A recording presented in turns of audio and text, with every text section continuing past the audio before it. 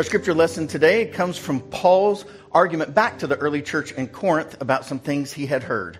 Let's share in God's good word together. For I handed on to you as of first importance what I in turn had received, that Christ died for our sins in accordance with the scriptures, and that he was buried, and that he was raised on the third day in accordance with the scriptures, and that he appeared to Cephas, then to the 12. Then he appeared to more than 500 brothers and sisters at one time, most of whom are still alive, though some have died. Then he appeared to James, then to all the apostles. Last of all, as to one untimely born, he appeared also to me. This is the word of the Lord. Thanks be to God. Amen. You may be seated. I'm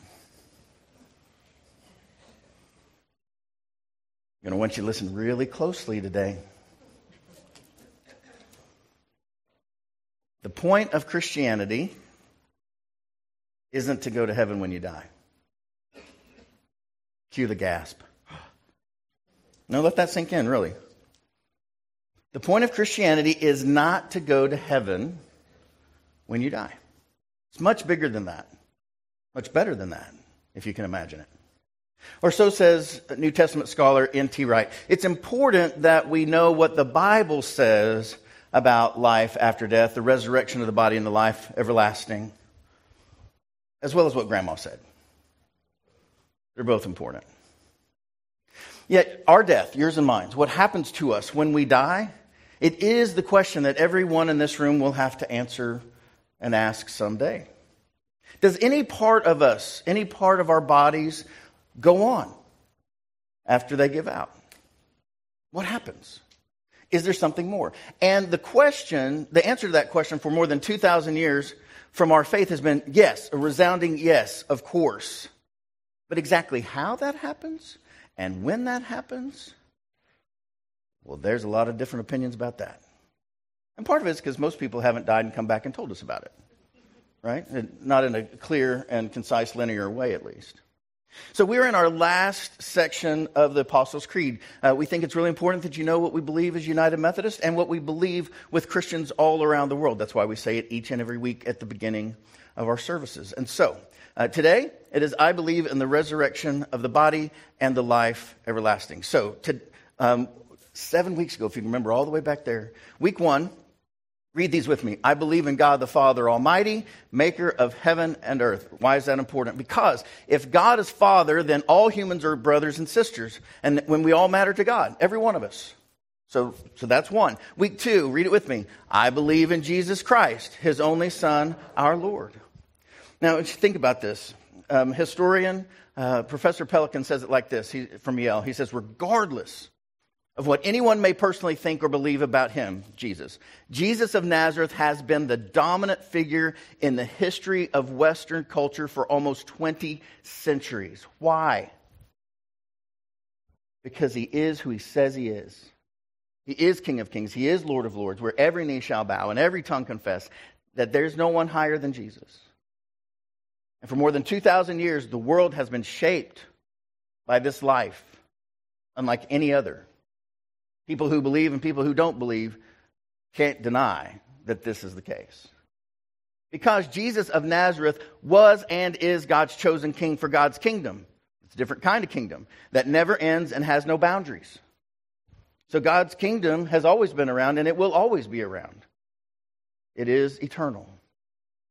And then because Jesus is such a big figure on the world stage and for all time, we need to make sure that we understand which Jesus we're talking about. There were lots of Jesuses in Jesus' day. He just happened to be the one from Nazareth, the one that happened to be God's son. So in week 3, we're reminded this is the particular Jesus, read it with me, who was conceived by the Holy Spirit, born of the Virgin Mary, suffered under Pontius Pilate, was crucified, dead, and buried. He descended to hell. The third day he rose from the dead. He ascended into heaven and sitteth at the right hand of God the Father Almighty. From thence he shall come to judge the quick and the dead. It's like you've done that before, right? And why is this important? Because there's no place in heaven or on earth or under the earth where Jesus cannot find you and save you. He is that good. He is that powerful. And is that loving? You see, this judgment that so many try to get people to be afraid of. Have you heard the phrase turn or burn? Right? I've seen it on bumper stickers. That's not the message of Jesus. It was kind of the message of John the Baptist, but it's not the message of Jesus. The judgment is not about punishment, but justice, where things are made right, like to justify, right? When all wrongs will be righted. And then week 4, read it with me. I believe in the Holy Spirit. And what do we believe about the Spirit? That the Spirit empowers God's will through you. And you and I, the church, we were created and we are protected and we are powered by what? The Holy Spirit of God, right? And then week 5, read it with me. I believe in the Holy Catholic Church, the communion of saints. And what do we mean by this? The Holy Catholic Church is not the Roman Church, although the Roman Church is included. It means all churches that are made up of people from everywhere. And it's made up of, not just includes, which is important. Because you could argue you might not be a church if you're not made up of different kinds of people. Because if everybody on your pew looks just like you, acts like you, votes like you, you're not a church, you're a political party. Get that straight. Seriously. You can't see the fullness of God if you're only looking at one piece of his body. Paul's very clear about that in 1 Corinthians 12 and Romans 12. So you're like, well, I don't know if I could ever be a saint. Friends, saints are simply ordinary people who yield their lives to God. That's what makes you a saint, is your openness to being used by God. Like we talked about the chalice. The chalice is sacred, it's holy because of its use. Not just because how it's made or what somebody says about it. And then last week, Pastor Brandon really helped us out with, I believe in the forgiveness of sins. Say that with me. I believe in the forgiveness of sins, which also includes, friends, the practice of forgiveness of sins. It's not that you're saying, oh yeah, I think that's a good idea. I'm still considering it. Oh, by the way, pouting is not a spiritual gift. You should know. I know, it's very hard on us. Forgiveness is choosing not to hold the wrong another person has done against them. The Hebrew is to untie, to release, to let go. Doesn't mean they deserve it. It means you let that go. Reverend Adam Hamilton, in his book Creed, says this: all of us need forgiveness. Amen. And God is willing. That's the good news. And we are accepting Christ's call to forgive others. When we say, I believe in the forgiveness of sins, all that's included. So we come to this week. Read it with me. I believe in the resurrection of the body and the life everlasting. Well, what does that mean? I'll tell you in just a second. That's one thing, not two, by the way. Jose Gonzalez, the church historian and scholar, says it like this. Socrates and Plato, it's where most Western ideas of heaven come from, by the way, not from the Bible. Socrates and Plato believed that the soul is immortal. You've heard that. And that therefore, when it is separated from the body, the latter dies, but the soul goes on living. Christian teaching differed from the common notion of the immortality of the soul on two main scores. Do we believe the soul is immortal? Yes, but it's not a standalone. It's created by God. There's a significant difference there in that nuance. He says Christian insistence that eternal life is a gift of God. People who weren't Christians thought you became a person because a soul embodied you. Had nothing to do with God. So Christian insists that eternal life is a gift from God, and that conviction that God's final purposes include the material as well as the spiritual. I'm going to give away the ending here. You may not know this. You are intended to reign with God, not just hang out with God. You've got a role to play in the salvation of all things. And your training starts now. And a lot of people don't talk about any of that. But what you do with your body matters. How your body influences your soul and your spirit, that matters. All of it matters. And the doctrine of a final resurrection existed among the Pharisees long before the advent of Christianity. It's not unique to Christians. The Jewish Pharisees knew this ahead of time. And they would argue with it about the Sadducees. And that's how I remember it. Because the Pharisees believed in the resurrection and the Sadducees did not. That's why they're Sadducee. That's how you remember it. Right? So in 1 Corinthians 15, Paul argues forcefully in favor of the final resurrection. Well, yeah, he was a Pharisee, and he's met Jesus face to face, and against those who would deny it. So he writes, "For I am the least of the apostles, unfit to be called an apostle because I persecuted the church of God." Killed people, is what that really means. Stephen in particular. Now, if Christ is proclaimed as raised from the dead, how can some of you say there's no resurrection of the dead? If there's no resurrection of the dead, then Christ has not been raised. And if Christ has not been raised, then our proclamation has been in vain, and your faith has been in vain. See, we are Easter people, friends. It's all tied up in the resurrection. And he says so, like, if this isn't true, then we're wasting our time. We are even found to be misrepresenting God, even worse, because we testified of a God that he raised Christ, whom he did not raise, if it's true that the dead are not raised. So he's saying the dead are raised. 4, if the dead are not raised, read it with me, then Christ has not been raised. Those go together. Our belief in the resurrection of the body proves back in that Jesus is raised. It's all tied together, friends. If Christ has not been raised, your faith is futile and you're still in your sins. Then those also who have died in Christ have perished. Right? It's all just for nothing. But if for this life only we have hoped in Christ, we are of all people to be most pitied. He says, but that's not how it is it? No. He says, in fact, Christ has been raised. He has been raised from the dead. The first fruits of those who have died. For since death came through a human being, the resurrection of the dead has also come through a human being. For as all die in Adam, the Adam and Eve story in Genesis 3, so all will be made alive in Christ. And Jesus is often called the second Adam because he makes right everything that the first Adam messed up. So, I didn't know this until a couple of weeks ago, but the original language in the Creed, both in the Latin and the Greek, had one word that meant both resuscitation and resurrection. So if you read that word, and I believe in the resurrection or resuscitation of the body, y'all try it, they didn't know which one it was. And so they needed to add the life everlasting so that they knew which one they were talking about. Does that make sense to you? So it's not two things, it's this, and by the way, when we say this, we mean this. It's not resuscitation. Because people in that day, they thought Lazarus. They had seen it. But they also saw Lazarus die again. So that we're not talking about resuscitation where you die again. No, we're talking about resurrection where you live with God forever. There's a distinction. And so that's why they added on life everlasting. Now, we believe in life after death. Why? Because Jesus rose from the dead. And he said that his followers will too. All of his followers. The disciples then and his disciples now. John says so. John recounts this in John 14. Jesus says, I will not leave you orphaned. I'm coming to you, Jesus says. In a little while, the world will no longer see me, but you will see me. Read it with me. Because I live, you also will live. I grew up memorizing as a kid, because I live, you will live also. And if you have been here celebrating the life of someone, you've heard me say this at every funeral. Because that is what our hope is in. The words of Jesus are true. And he proved it with his life. So, what do we believe? We believe Christ returns to us at our death. And will one day end the world as we know it by making all things right. Now, if you've had somebody die that's important to you, you know that when they died, our world didn't all of a sudden become perfect. Their world did. But ours got worse because we're hurting on our side. So we always we celebrate what's happening with the person who's going to Jesus, and we mourn for those who are left to pick up the pieces.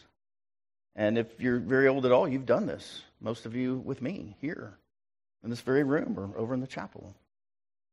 It's both very difficult and hopeful. Paul goes on in 1 Corinthians. He says, then comes the end.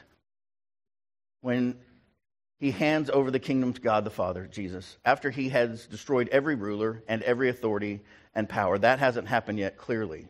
For he must reign until he has put all his enemies under his feet. The last enemy to be destroyed is what? Death. So Jesus in the resurrection destroyed death itself. Not just his, but all of ours. So now we come to the part that gets really tricky. And that is, what does life everlasting look like? Well, depends on what you read. And for about 1,000 years, the heaven and hell part kind of were looked pretty similarly. And then Dante came along and messed it all up. And so there's lots and lots of things around that now. But for the first at least few hundred years, there was sort of, unanimity is not the right word, but people sort of understood things pretty much in the same way. And don't let this graphic mess you up. Don't let it worry you about your loved ones, because they're fine. But let me show you this. All graphics can only do what they can do. So we're all going to die. You all know that. Death rate in Edmond, 100%. Okay? Then, what the Scripture teaches is that the righteous dead go to paradise. Jesus says, today you'll be with me in paradise. Okay? And this area here, Sheol or Hades, the Bible calls it, is a place of rest. And down here, this is the spirit of the wicked dead, Tartarus or Gehenna in the Bible as well. Now, you could argue that the difference between paradise and heaven is not much. You still know Jesus. You're not in pain. You're good here, but there's more to the story. Down here, you're with like-minded folk. Again, nothing bad's happening to you. You're just hanging out here. Some people call this as a sleep. Others call it sleepful bliss. Others believe, N.T. Wright will say, that while our bodies are asleep, our conscience, our essence, is still alive with Christ or without Christ. But that's not the end of the story. There will be one day when you wake up. All of us will wake up, you and me, and those who have gone before us, and those who will come after. Because, by the way, this is a big concept. Eternity means we all wake up at the same time. I mean, you can't get that through your head. But the thing is, if nobody is older or younger than anybody if eternity is eternity. Talk to your math people. All right. So, when you go to sleep, do you know what's the first thing you do when you wake up? You look at the clock because you want to know, how long have I been asleep? Because you don't know. So you're going to wake up and you're going to see Jesus face to face. And that's the best news of all. Because he's good and he loves you. So much that he gave his life for you. And Jesus is the judge. He alone chooses who goes to heaven and who goes to hell. It's his. It's not ours. And it's certainly not your neighbor's. And it's not somebody on TV or on a website. It is God's alone. It is Jesus alone that tells what happens. He is the judge of the living and the dead. And what happens next. And what happens next is important. You see, Jesus taught that there would be a final judgment, at which time in both the realms of the dead would be brought before the judgment seat of Christ. Both the righteous dead and the wicked dead. And some would be granted eternal life in heaven, receiving a new resurrection body. And this is the new piece here. A lot of people think that that all kind of happens at once, and you may experience it that way, but the Bible didn't teach it that way. That we are going to get a new resurrection body when Jesus says so, and that's great news, because that's that body that's going to rule and reign with God on earth forevermore. So while the others would be cast out into a realm of weeping and gnashing of teeth, that's hell on that side. I would remind you that C.S. Lewis, who I think is one of the brightest, most gifted writers of modern times, reminds us that the gates of hell are locked from the inside. It is our choice to stay away from Jesus, because that's what hell is. So, again, back to the Bible. But someone will ask, Paul says, how are the dead raised? With what kind of body do they come? Fool, what you sow does not come to life unless it dies. And as for what you sow, you do not sow the body that is to be, but a bare seed, perhaps of wheat or some other grain. But God gives it a body as he has chosen. Say that with me. But God gives it a body as he has chosen. That's God's to do, because God gets it right. And to each kind of seed its own body. Anybody know what that is? Come on, we're in Oklahoma. Yeah, what's wheat? See, so if you've planted seeds before, you know what's coming up. So does God. Because he made all the seeds. And he sees the seed is in you. And you're going to be planted. And God knows exactly what's going to happen when you die. And he raises you up. It's going to be good. It's going to be good. And so we want to be good seeds, and we want to practice about dying to self and allowing ourselves to be buried and trusting in a glorious resurrection where we can be useful, not just for ourselves, but for the very salvation of the entire world. And so Paul goes on. He says, there are both heavenly bodies and earthly bodies. But the glory of the heavenly is one thing, and that of the earthly is another. So it's even better than we can think or imagine, which is what he writes in Ephesians 3. So it is with the resurrection of the dead, Paul writes. What is sown is perishable, it goes away. What is raised is imperishable. So when you get your new body, that one stays. So the early church believed in life after death. I know that's a little confusing, but hang in there. So when you die, we believe in life and that you're with Jesus, and that's good, but your body's dead. But then you're still alive. Who you are, your essence is still alive. But then when you see Jesus, you have life again after death, after life after death. So it's good and good. Don't be confused by this. It's not, oh no. It's yay, yay. Yay, I get to be with Jesus, and yay, it gets even better because he's going to give me a better body so I can do what God intended the world to do all along. So N.T. Wright says, God intends in the end to put the whole creation to rights, all of it. Earth and heaven were made to overlap with one another, completely, gloriously, and utterly. The great drama will end not with saved souls being snatched up into heaven. By the way, the Left Behind series is fiction. Just need to tell you that.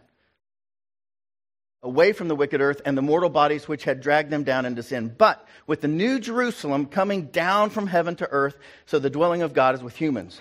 Again, God is coming to us, and that is good news. We're not having to try to get to him. God is coming to us. All of us are saved, not by works, lest any of us should boast. So in Revelation, the writer says it like this. I saw the holy city, the new Jerusalem, coming down out of heaven from God, prepared as a bride adorned for her husband. And I heard a loud voice from the throne saying, see, the home of God is among mortals. He will dwell with them. They will be his people, and God himself will be with them. He will wipe every tear from their eyes. He's making things right, friends. And then read it with me. Death will be no more. Mourning and crying and pain will be no more, for the first things have passed away. And the one who is seated on the throne has said, say it with me, see, I am making all things new. Not just you, all of it. That is really what the Bible means about salvation. That all of it's saved. And we have a part to play in it right now and in the future, as did our forebears.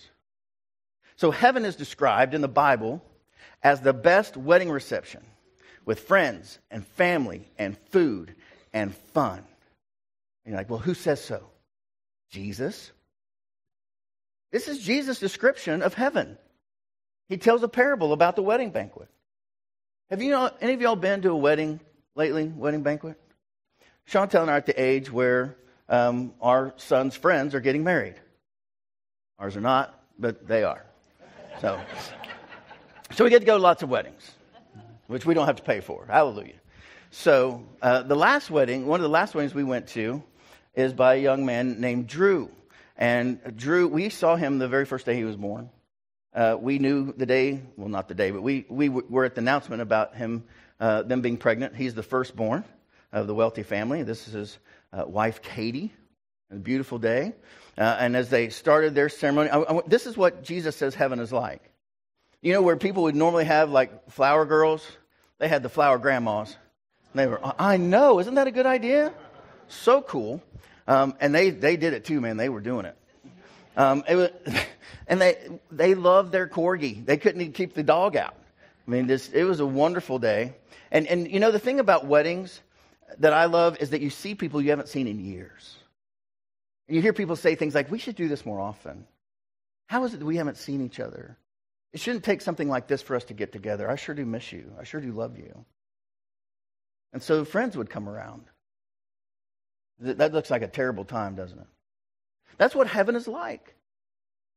There's more than enough food for everybody. People are celebrating one another. People who have known you for your whole life see you, look at you, say, that is good. That is good. Man, that's good. And they have something for everyone in heaven. Scripture says, even bounce houses for the kids if they need it. You got to put those little ones somewhere or they'll eat your food. And there's lots of food. There's more than enough food.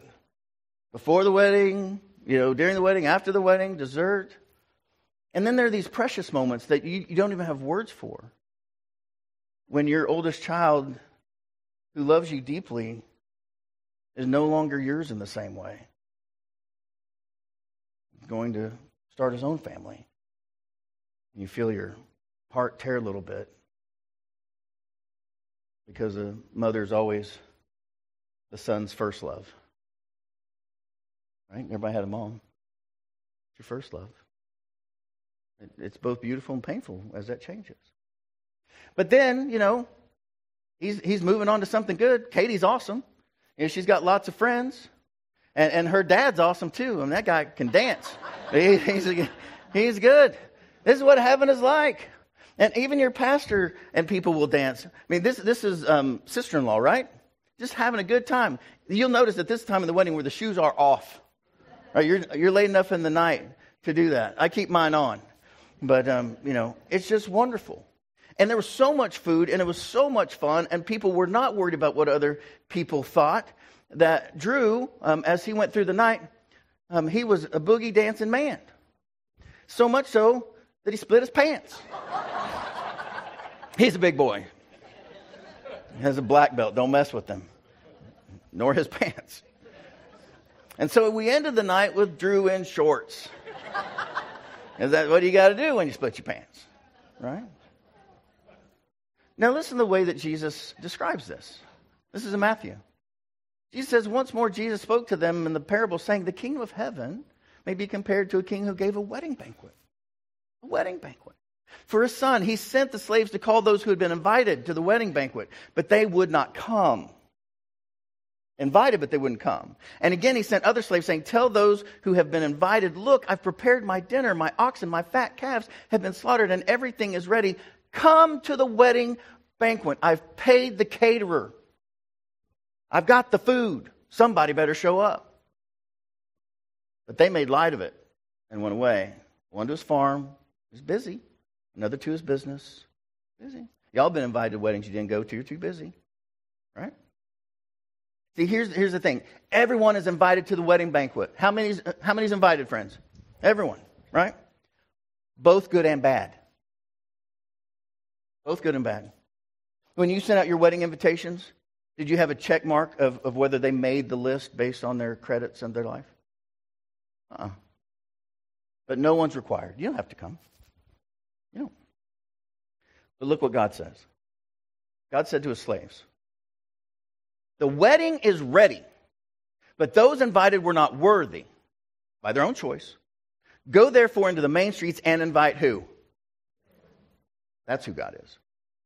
You find to the wedding banquet. Everybody, invite everyone you find to the wedding banquet. That's our job now, friends. That's what we do. Those slaves went out into the streets and gathered all whom they found. The scripture says, who did they find? Both good and bad. That's who's invited. So the wedding hall was filled with guests because that's what God wants. He wants his table full. He's paid for the food. He's made the sacrifice. It's ready for you. You don't have to come. Because you may not want to sit by who you're sitting by. That's on you. God doesn't change that. This is why it matters. What you believe about your body and death directly affects the life before death. Changes how we live. Are you training for reigning? That's the question. Dallas Willard puts it like that. We are training for reigning. To reign with God.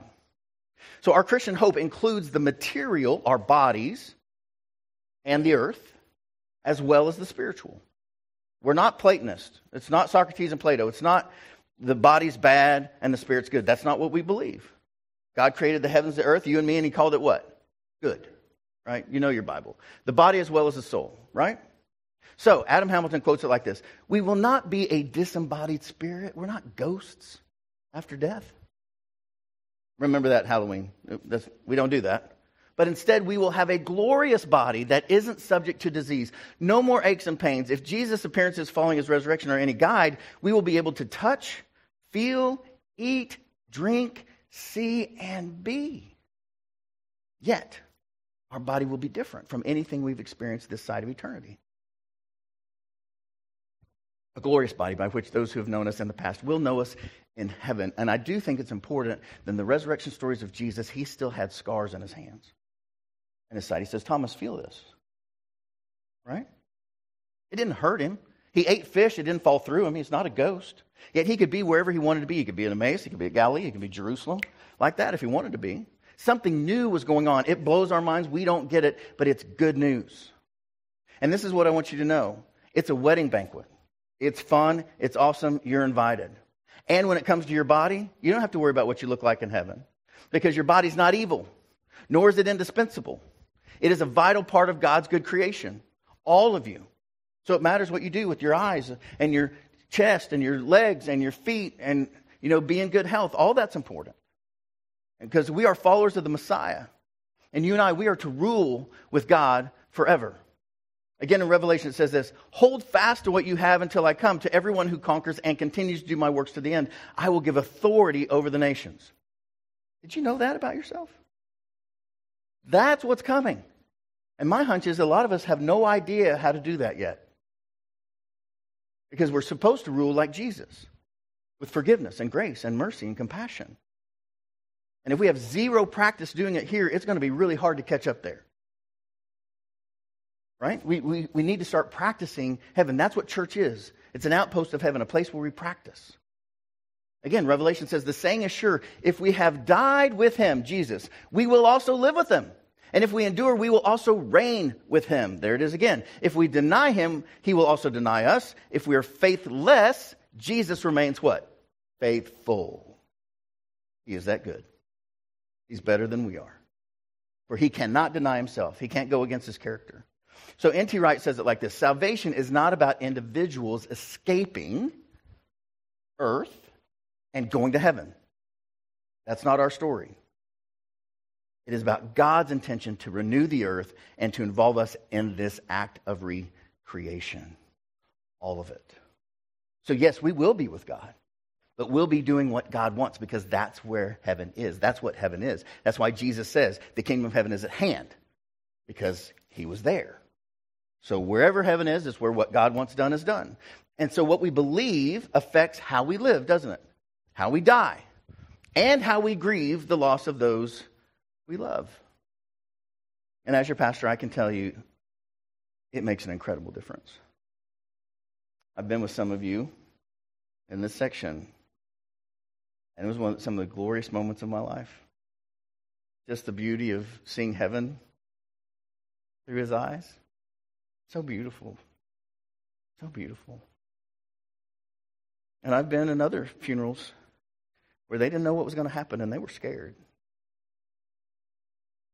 And I felt terrible for them. I did my best to try to comfort them, but they just didn't know. I would say, do you know that Jesus loves you? And they would just answer, I hope so. I hope so. There's a big difference in those two moments, friends. I don't want you to be in the hope so category. I want you to know Jesus' voice and his face so clearly that you clearly hear him say, welcome, welcome. Paul writes in 1 Thessalonians, we don't want you to be uninformed, brothers and sisters, about those who have died, so that you may not grieve as others who do not have any hope. For since we believe that Jesus died and rose again, even so through Jesus, God will bring with him those who have died. That's our assurance. The Lord himself, with a cry of command, with the archangel's call, and with the sound of God's trumpet, will descend from heaven, and the dead in Christ will rise first. Therefore, encourage one another. This is supposed to be good news, not bad news, friends. Encourage one another with these words. And you say, well, how do I do that? Friends, be ready yourself to meet Jesus face to face, because he loves you, by trusting him now with your past, which can be hard, with your present, which can be harder, and your future. All of it. Because we believe a God of eternity. Your past and your present and your future, they all affect one another. So invite the Holy Spirit, the very Spirit of Jesus, the Spirit of God, to come into your life every day to guide you. That's what the Spirit's for. To empower you and to work through you. And then finally, friends, live boldly. Live boldly for Christ. You have nothing to be afraid of, because Christ is with us. Knowing that Jesus promised, read it with me, because I live, you will live also. You will live also. That's great news, friends. That's the creed. That God is with you. And you will live with him forever and reign with him until all things are made right, to the glory of God. Amen? I have a prayer that I'd like for us to pray in closing this series, if you'll read it with me. Jesus Christ, our Lord, thank you for the life you came to give us, the death you suffered for us, and for the resurrection by which you conquered evil, hate, sin, and death.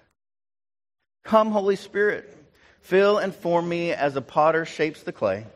Transform my heart and make me the person you intend me to be. Help me to love where there is hate and to forgive where there is hurt. Thank you, O God, Father, Son, and Holy Spirit. All that I am, I offer to you. Help me live out the words of the creed each day. In Jesus' name, amen. Amen. And now with the confidence of the children of God, let's pray the Lord's Prayer together. Our Father, who art in heaven, hallowed be thy name.